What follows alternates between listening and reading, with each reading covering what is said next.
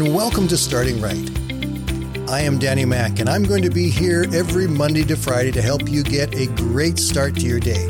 So grab your cup of coffee, sit back and relax for the next 5 minutes as I help you start your day by starting right.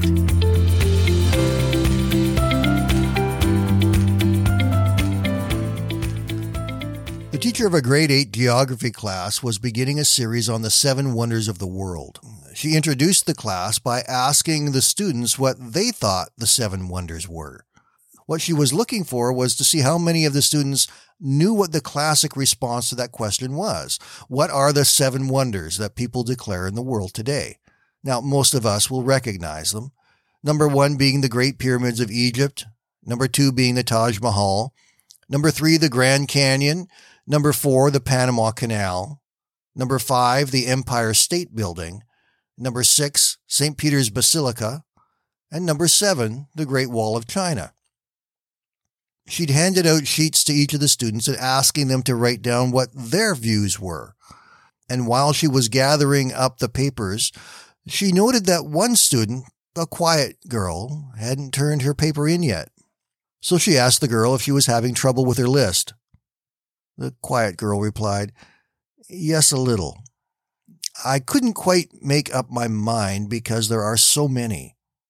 And the teacher said, "Well, tell us what you have, and maybe we all can help." The girl hesitated awkwardly and then read, "I think the 7 wonders of the world are, number 1, to touch. Number 2, to taste. Number 3, to see. Number 4, to hear." She hesitated a little.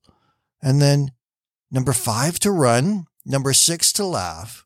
And number 7 has to be to love. There were a couple students who loudly proclaimed how dumb that list was. But then there was the discussion the class had. And before long, there was this general consensus within the class that the lists that this young girl had put together really were wonders of the world. And even the teacher couldn't argue with it. It is often far too easy for us to look at what man has done and refer to them as wonders while we overlook everything that God has done. We tend to call those things ordinary, when in fact they truly are wonders. How powerful and incredible are the things that God has given us and done for us? I'm going to get back to the young students list in just a moment, but let's remind ourselves of what God has actually created that is far more wondrous than anything that man has created on this earth. Isaiah chapter 40, verse 26, "Lift up your eyes and look to the heavens. Who created all these? He who brings out the starry host one by one and calls each forth by its name. Because of his great power and mighty strength, not one of them is missing." Just think about that for a moment. God not only flung the stars into the sky from his fingers, but the millions and millions of stars that are out there, God knows each one of them by name. Over in Psalm 104, verses 24 and 25, "How many are your works, O Lord? In wisdom you made them all. The earth is full of your creatures. There is the sea, vast and spacious, teeming with creatures beyond number, living things both great and small." Psalm 95, "For the Lord is the great God, the King above all gods. In his hand are the depths of the earth. The mountain peaks belong to him. The sea is his, for he made it, and his hands formed the dry land." All we have to do is take a quick look around us, and we see the wonder of what God has created. The stars in the sky, the sun, the moon, the sea, the mountains, the plains, the plants, the animals, all these things that are around us, God created, and he created them out of nothing. He spoke and it became real. That truly is wondrous. And then there are the things this young student talked about. These are very personal wonders, and yet they are no less wonderful. To be able to touch and to taste and to see, to hear, to run, to laugh, and to love. Can you imagine life without those things?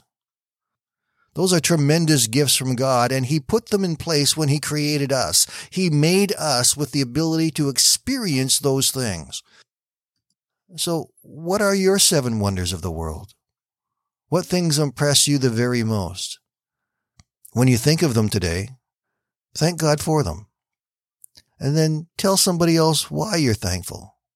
God has blessed us with so very much, and we bless Him back when we thank Him for what He's given us. Have a great day, my friends. We'll talk again tomorrow.